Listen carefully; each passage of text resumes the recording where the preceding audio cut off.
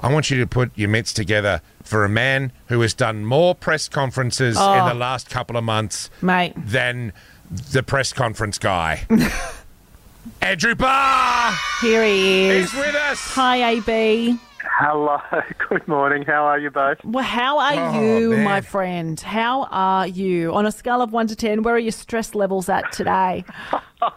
I've probably dropped from about 9 to 7, I'd say. Nice. Okay. Where it's at the moment, yeah. Very nice, very nice. Andrew, we actually don't want to talk to you today about COVID restrictions or easing thereof. We just want to catch up with you and have a bit of a chinwag and find out some important things. Like let's open the account nice and early, and we want to know when. Have you got an appointment somewhere? We've been talking about it all morning. Are you going out for dinner at some point the next week? Have you got a haircut booked? What's the go in the Barr household? Okay, well, I'm having a coffee and cake date with my niece and nephew in a few hours. Oh, damn. Yes. Like out at a venue, somewhere that's not your own home? Yes, that is correct. Nice. Yes, we are going to a cafe for... they are 5 and about to turn 6 and 8, I think. So. Cute. Wow. Yes. They will love that. And Andrew, I saw you on the telly yesterday during the press conference, and I've got to say, you're looking sharp already, but is there a haircut booked at some point in the next month or two? Well, look, I had to just pull out the clippers myself, to be honest. I knew it. DIY. Like, nobody looks that good after this amount of lockdown unless they're doing it. Yeah, okay, fair enough. Yes. So we've got the clippers at home, but my hairdresser might be listening, so I will be booking it again. But Good. It's not a particularly difficult task, as as everyone has certainly been commenting on. I've got less hair now than I did when I started. But that's a badge of honour. AB, it's a pandemic, mate. We've been in lockdown. Yeah.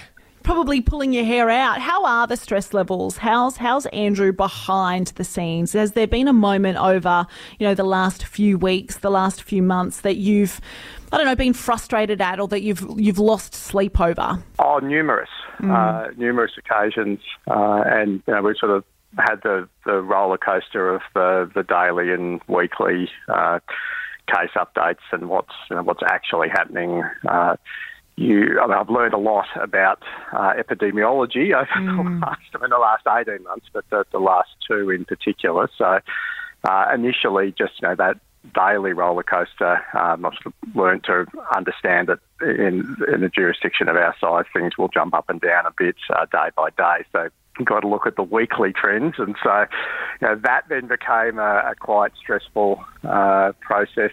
And then, look, there's so many different decisions that you need to make, where you've got to balance so many competing priorities. So, look, all of that has been both a learning experience and a challenge. But I think this is the second time we've been through coming out of lockdown. So, there's lessons you learn from last year, and then things are still a little bit different now. But we'll get there. I think probably the other piece of data that I just sort of followed every single day, and I still am to a certain extent, is the vaccination rate. That was just to see Canberrans come out and get vaccinated in the numbers they did, that just has blown away everyone else in National Cabinet. They all laughed at me when I said I was pretty confident we'd get over 90%, and then as it was tracking towards 95.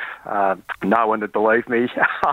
So that side of things has been really, really encouraging. And obviously we've got second jabs to get in the arms of a lot of youngsters. I say that people under 40. So, but from the vantage point of approaching 50, people under 40 are youngsters now. Yes. Oh man, I hear you. It's so true. Yes, very proud of Canberrans, and look, I am looking forward to a few days where there's not 7 meetings and the phone doesn't ring all the time. We'll get there, that's mate. coming. We will. We definitely will. And look, it's not just me. It's everyone who's worked on this 7 days a week for months and months. But there are better times ahead, and there's a few things on the list to to get done. Although I guess some things at home that have been waiting for years, I have had a bit of time to work on. What have you done, AB? DIY, Andrew. Nice. Yeah, well, look, yes. So there's a bunch of stuff around the house that you just keep on putting off. You know what it's like. Yes. Oh, we've got to patch that hole in the roof, man. You know. Yes. You know, fences, fixing things, painting stuff. It's rained a bit, so a few things have grown. There's probably a little bit of sort of jungle challenges. We've got to just clear that's wonderful. Picturing you with a whippersnipper.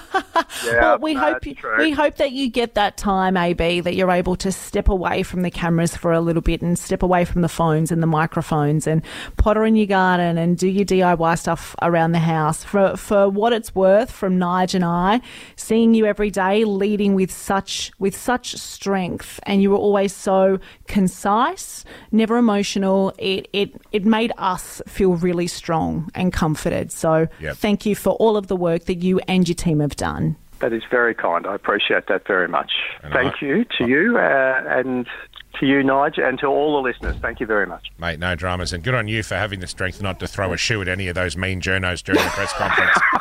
Because God knows I would have a couple of times, mate. No comment. Fair enough, too. Have a great day, Andrew, and sincerely, thanks for all your work. We do appreciate you. My pleasure. Thanks, guys. See you, mate.